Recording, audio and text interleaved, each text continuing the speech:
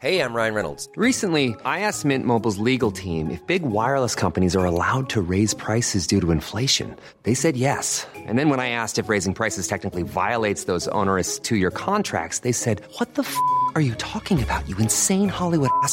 So to recap, we're cutting the price of Mint Unlimited from $30 a month to just $15 a month. Give it a try at mintmobile.com/switch. $45 up front for 3 months plus taxes and fees. Promo rate for new customers for limited time. Unlimited more than 40 gigabytes per month. Slows full terms at mintmobile.com.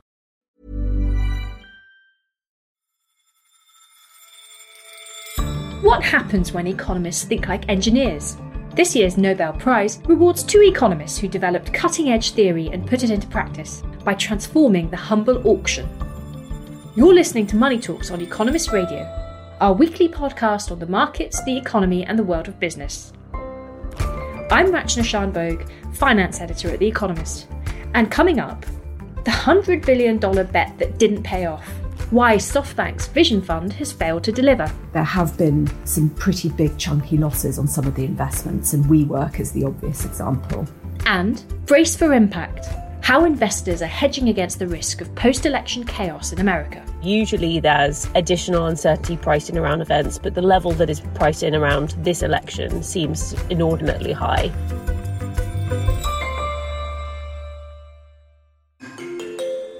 But first, as the Secretary of the Royal Swedish Academy of Sciences announced this year's winners of the Nobel Prize for Economics, he did something unusual. He pulled out a small wooden gavel and rapped it smartly on the table. Första, andra, tredje. Årets pris handlar om auktioner. Because this year's prize is all about auctions. It goes to Robert Wilson and Paul Milgram, both of Stanford University. Together, they've expanded the understanding of how auctions work and used that knowledge to design new kinds of auctions for things that would otherwise be difficult to sell, such as radio frequencies. I spoke to Paul Milgram just a few hours after he found out about the prize, alongside his former student, Silvia Console Battilana. Together, they run a company, Auctionomics, which puts auction theory into practice. Hi, Paul. I'm Rachna from The Economist. Many congratulations. Hello. Hi. Thank you. Tell us how you found out about the award. You picked up the phone in the middle of the night, presumably? I was asleep and I have my phone turned off. It said, "Do not disturb." The Swedes couldn't reach me. But the other winner is Bob Wilson, my dissertation advisor, who also lives across the street from me. At 2:15 in the morning, I hear this banging on my door and my video doorbell goes off. Paul? And I can see Bob there banging on the door, and he's telling me, "I can send you the video of it because it was recorded on the Nest video doorbell." Paul? It's Bob Wilson. Yeah. You've won the Nobel Prize. And so they're trying to reach you, but they cannot. They don't seem to have a number for you. We gave them your cell phone number. Yeah, I have. Wow. Well, he told me, and they gave me a number to call, and I called and talked to this guy, Adam Smith, believe it or not. The guy's name is Adam Smith, who's in charge of the Nobel.org website. So, and so you've had a few hours to digest it now. And what does it feel like to win the award with Bob Wilson? That's the only way to win it. To me, it doesn't change the way I live my life, right? I mean, I'm still teaching and doing research and all of that and doing consulting with my company, Auctionomics. The biggest thing really is the opportunity to celebrate and having Sylvia here and winning with my dissertation advisor. Robert Wilson and Paul Milgram won this year's Nobel Prize for Economics for the work that they did developing auction theory. Ryan Avent writes The Economist's free exchange column on economics. And for the way that they built on that work to create practical auction designs to help solve real-world problems, much in the way that an engineer might. Now, to most people, an auction is when an item's put up for sale, it goes to the bidder who offers the highest price. All of that sounds really simple. But why isn't it? Well, the use of auctions to sell things certainly seems like a simple practice. It's something that humans have engaged in for thousands of years. But in the middle of the 20th century, economists started digging into precisely how these things function and analyzing the ways in which they actually end up being quite complicated. The way an auction works depends in large part on the information that various participants have. You can imagine a work of art that was for sale. The only thing that mattered in the cases that had been studied in the 1960s was how each bidder particularly felt about that piece of art and what the value was to them. But to make auctions more useful, what you want to do is be able to analyze a broader set of cases. So if an oil field is being sold, there's some value to the oil in the ground there, but different bidders may know different things or have different beliefs about how much that oil is worth. And so that changes the strategies involved. And so Wilson initially began sort of assessing these cases and developing the theory to understand them. Milgram built on that to include cases in which the specific private valuations that bidders had mattered as well as the common value associated with the item being auctioned. And so they really developed these far more complex ways of understanding auctions. So unusually for an economics Nobel Prize winner, Professors Milgram and Wilson's work actually has real-world applications. So tell us how ordinary people might have encountered what they do. A key example of that would be in the early 1990s. Demand among telecommunications companies for slices of radio spectrum was increasing because you had this enormous expansion in the use of mobile telephones, the internet, and things like that. It became important to governments to find ways to allocate the spectrum more effectively to the companies that would make best use of it. And then also governments, of course, were keen to realize more value from the sales for taxpayers. And so Wilson and Milgram, along with a few other economists, designed essentially an entirely new format of auction, which has become known as the simultaneous multiple round auction. And this innovation that they came up with is one that's now been used across countries. It's been used to not just sell spectrum, but also things like natural resource rights and electricity, has raised hundreds of billions of dollars for treasuries. And so whenever you make a telephone call on your mobile phone, you are directly experiencing something that's influenced by the work that won this Nobel Prize. That's really interesting what you said, Ryan, because these prizes are meant to reward not just innovation, but work that actively benefits society at large. So tell us a little bit more about the social value of Milgram's and Wilson's work. I think it's telling that this is the third time in the last 20 years that the Royal Swedish Academy of Sciences has awarded work of this sort, practical engineering-like developments from theory. I think it's a signal to the profession that this is something that they'd like to see more of, that the profession ought to think of themselves not simply as ivory tower scholars, but as engineers looking to specific needs that society has and thinking about the ways that their theoretical insights can be used to address those needs. After our brief chat, Paul Milgram was stolen away to prepare for another press conference. So I asked Silvia Console Battilana about the real-world problems they've been able to solve using Wilson and Milgram's auction theory. Well, I think a very fascinating one was the incentive auction, which is an auction where the US government raised $19 billion with our design. And so there the problem was how to figure out, so there was a radio spectrum that was owned by the television stations, and we needed to incentivize them to sell it in order to be able to sell it to the AT&T and Verizon of the world. But the government didn't have authorization to just buy the spectrum back from them and then flip it. And so we had to design a mechanism in which we didn't know how much we were going to buy because we didn't know how much they were going to sell. So it was like both the sell side and the buy side interlocked together to solve the problem that computer scientists didn't think could be solved. This idea of incentivizing current owner to free up the resources that they needed has now caught foot since then. And so now actually the C-band auction, where the 5G will be, is a similar flip where there's a satellite companies like SES and Intelsat who own the spectrum and are now freeing it up so that the consumers can use it for 5G. On the spectrum auctions, that's definitely the best known application, I think, of auction theory in solving this problem. The auctions raise a lot of money by design, and the telecoms firms often complain that in subsequent years they don't have enough money to invest because they've spent it on their bandwidth. What would you say to those complaints? So actually, not all governments have that goal. So for example, in the UK, Ofcom, who is the UK regulator, specifically by mandate, cannot have a revenue maximizing as their scope. The goal is to get a spectrum to as many segments of the population as possible.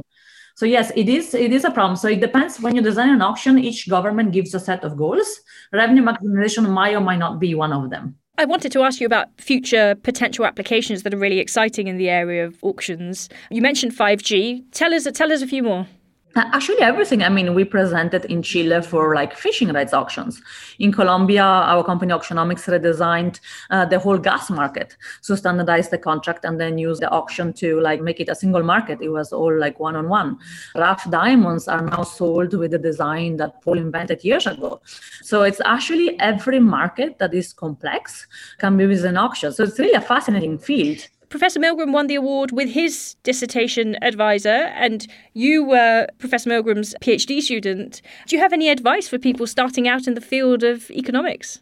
Well, I think like the way I see it is like nothing is impossible. And I think economics can really help to solve real world problems, and just go out there and think how you would apply what you've learned to solve actual problems. It's exciting. And you might know that Wilson had 4 students that won the Nobel. Wow. Okay, so clearly the advice should be to study with Professor Wilson. Yes, exactly. He might be retiring soon, but they can still study with Professor Milgram. Sylvia, thank you so much. Thank you very much. Bye. And our thanks to Paul Milgram and to Ryan Avent.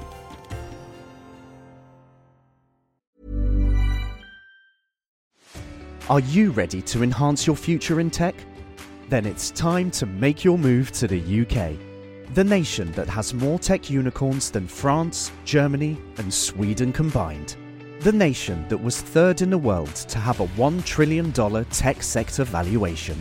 The nation where great talent comes together. Visit gov.uk/great talent to see how you can work, live and move to the UK.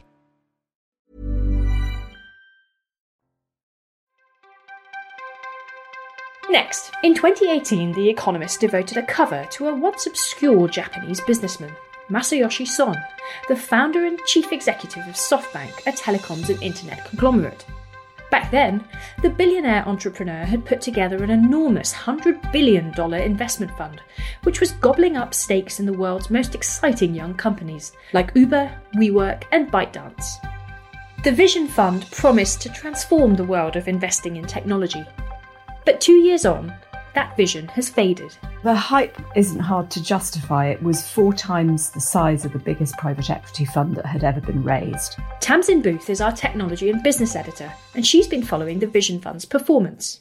Certainly private equity funds and also Silicon Valley venture capital investors just looked at it in awe and with a certain amount of jealousy, really. They were very worried that a fund of that size would simply be able to chase them out of a lot of the best deals investing in young, promising, fast-growth startups.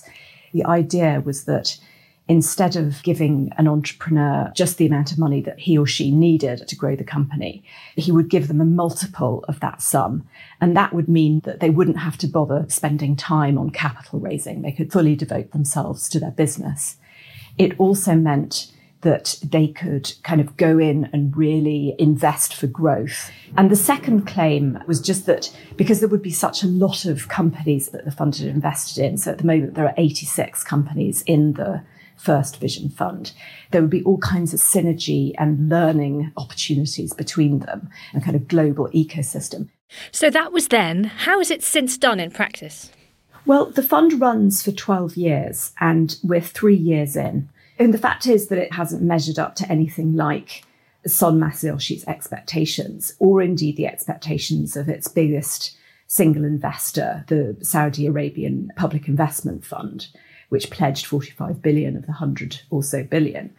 So if you look at the hard numbers, they've invested 84 billion and it's up at this point by 3.5 billion. And I think that since June, it's probably up another few billion as well. So it's not a terrifically great return. I mean, it's basically nothing to write home about.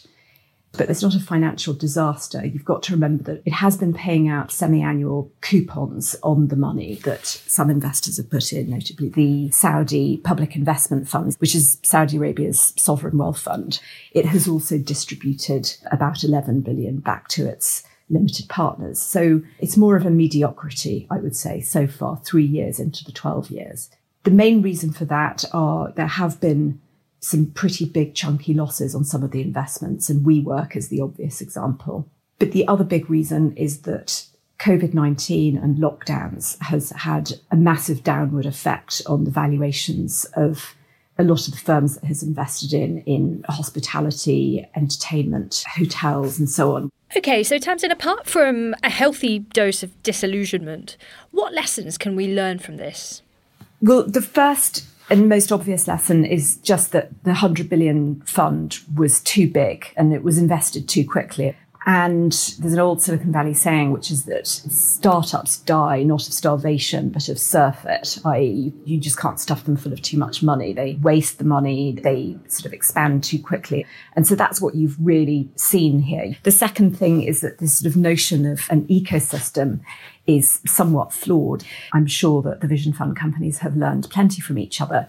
But in the case of ride-hailing, I think it's been quite a struggle for the Vision Fund to try and get consolidation among their firms. Uber Eats enjoys fighting DoorDash and vice versa. And then I guess the third very strong lesson is around governance at the Vision Fund. The reality is that for a fund that size, people really started to want more transparency and more information into what they were up to, how they were marking up their valuations. Governance really matters in terms of getting good results and making money.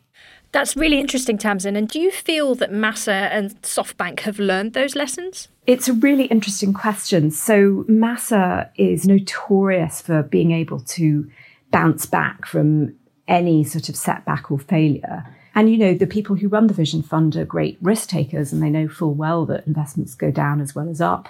There's lots of reason why actually they might come back quite strongly and just say, well, we're only 3 years into the fund. There's still lots of opportunities. You can see that the IPO market is on fire at the moment. We're going to get lots of amazing exits for some of our companies like DiDi or ByteDance, which is the owner of TikTok.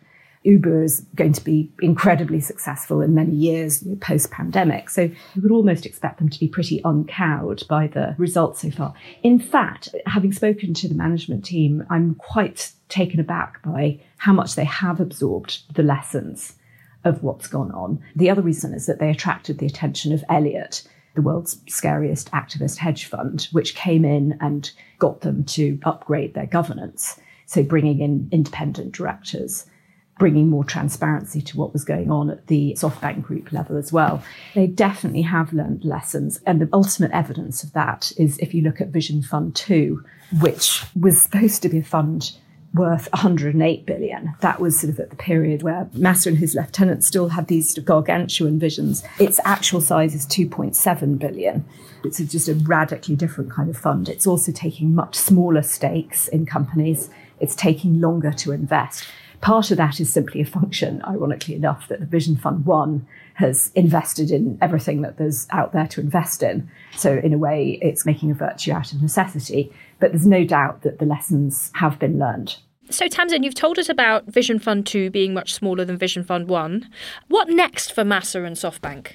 Well, that is the question that everyone is asking right now, because in March this year, Masa embarked on a massive kind of $41 billion program of asset sales. One reason was to reduce debt. The other was to do a lot of share buybacks, because basically in March, as the lockdowns really hit markets, his whole empire of SoftBank Group sort of went through quite a wobbly phase. He's also negotiated the sale of Arm, a British chip blueprint company, and other assets. So essentially, Masa is sitting on a vast pile of cash right now, between about $50 and $60 billion. And everyone is wondering what he's going to do with all the money. So part of it, I think, will go into probably a series of vision funds. You have this first one at 100 billion. Second one should have been 108 billion, is about 3 billion. And then you'll have a sort of series of these small ones, is the plan. Then there are a couple of other options. I think what's really interesting is that Masa's overall vision of the spread of artificial intelligence and the Internet of Things has been absolutely bang on. But I think it's possible that the way he wants to take advantage of that isn't necessarily only through private technology unicorns. It's also through the publicly listed tech giants like Google, Microsoft, Facebook, Netflix, and so on. The reason for that is just because the tech giants are positioned right now to take advantage from the massive shifts and sort of digital surge that we're seeing. And then the other wild card is whether he would like to take SoftBank Group private. This has been on the cards for a long time, but the sums involved would be absolutely enormous. He'd have to raise around 80, 90 billion or something in that realm. Don't hold me to the exact number. So that could be one option for the future that people are very much wondering about. Tamsin Booth, thank you very much. Thank you so much for having me. To read more about Massa's faded vision, go to economist.com. You can also read the latest about the big banks' earnings season and our Bartleby columnist on what happens when companies give power to the workers. If you're not yet a subscriber, there's a special offer for Economist Radio listeners. Just go to economist.com/podcast offer. That's economist.com/podcast offer, and the link is in the episode notes on your podcast app. Finally, if there's one thing that makes financiers nervous, it's uncertainty. And in the run-up to America's presidential election, during a global pandemic, uncertainty is rife. More Americans are voting by mail, and postal ballots take longer to count. That raises the prospect of a protracted period without a clear winner. Added to this, President Donald Trump has threatened to contest the results. For a sense of the destabilising impact this could have on stock markets, look back to the year 2000 and the contest between Al Gore and George W. Bush. The votes of Florida have been counted. They have been recounted. And tonight they have been certified. And we do not know yet who has won. So the Democrats, as they keep touching the ballots, maybe like when Jesus broke the bread and fed 5,000, they'll touch the ballots and make more? I'm afraid of this. Never before has the US Supreme Court involved itself in the election of a president. Could the chaos of 2 decades ago provide lessons for 2020? The election in 2000 is the most recent example we have of an election that was extremely contentious even after election day. Alice Fulwood is our Wall Street correspondent. It became clear that there was no clear winner on November 7th, and on November 8th, the stock market fell by 1.6%. And downward pressure on stocks continued through the end of the year. So by the end of the year, the S&P 500, which is an index of America's largest companies, was down by 8%. Now, some of that was likely due to the fact that the dot-com bust had just begun, but at least in part, some of that move was due to electoral uncertainty. So Alice, that was 2000. What about election years generally? Do they tend to be good ones or bad ones for investors? Overall, years that have uncertainty tend to be leaner years for investors. So over the past 90 years, the S&P 500 returned an average of 8.5% per year. But in the 12 months that precede each presidential election, returns have been lower, just around 6% on average. So a leaner year in general. Interestingly, investors don't really seem to care about the politics of the eventual victor. So Democratic and Republican candidates see similar returns, but they do like familiarity. The returns in a year where an incumbent is returned to the White House are slightly higher than in years where a newcomer gets to move in. So it seems again that it's the uncertainty that investors really don't like. What would we need to look at in the markets to see how jittery investors are feeling about elections? One of the ways you can observe election anxiety or anxiety in general in modern markets is to look at the VIX futures. The VIX is an index that measures volatility in stocks, and futures are specific contracts for that index, and they expire on certain days, and that means that you can place in time when investors are particularly anxious about uncertainty and when they seem calmer. What usually happens is because there's more uncertainty further out into the future, the VIX futures curve is sort of gently upward sloping when you graph it. So the sort of short-term VIX futures are lower and the long-term ones are higher. But VIX futures also tend to be more expensive around high uncertainty events like elections or even, particularly contentious central bank meetings and things. What are VIX futures telling us about how investors are reading this election season? There are a couple of things that are unusual about the level and state of the VIX futures curve at present. The first is just how extraordinarily high it is at the moment. Usually there's additional uncertainty priced in around events, but the level that is priced in around this election seems inordinately high. The second thing is that the price of VIX futures remains elevated, not just in October and November, which is the pre-election and election day period, but also in December and January futures as well, all the way through to the inauguration day. And that suggests that investors continue to be anxious about volatility even after the election day is over. And now the last few weeks have seen so much happen. President Donald Trump was hospitalised with COVID-19 and then discharged. There were presidential and vice presidential debates, various stops and restarts in negotiations over federal stimulus. As the campaign enters the home straight, how much of these fast-moving events are affecting how investors are thinking about risk? The way that VIX futures have moved over the past few weeks has been very interesting. So, as you might expect, things like the president getting diagnosed with COVID-19 did initially drive these VIX futures higher. So it looked as though there was more uncertainty and investors were responding to that. One of the things that's been interesting, though, is that in the week since, that curve has dropped sort of reasonably significantly from the peaks that it reached on the Friday after Donald Trump announced his diagnosis, and have fallen back down to the levels they were even before the first presidential debate, which is when President Trump really played up that idea that he wouldn't accept the results of an election and this could be very contentious. That could be because there have been a slew of polls that look to have been very good for President Donald Trump's rival, Joe Biden, and that perhaps suggests that investors see him sweeping states cleanly on November 3rd, and therefore that there won't be this period of uncertainty after the election. It could also be that Donald Trump's recovery from COVID-19 has helped calm things down again.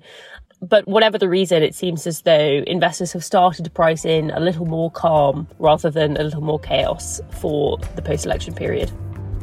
Alice Forward, thank you very much. Thanks, Rachna. And thank you for listening to Money Talks. Please take a moment to rate us or leave a review on Apple Podcasts or wherever you listen. I'm Rachna Shanbhogue. In London, this is The Economist.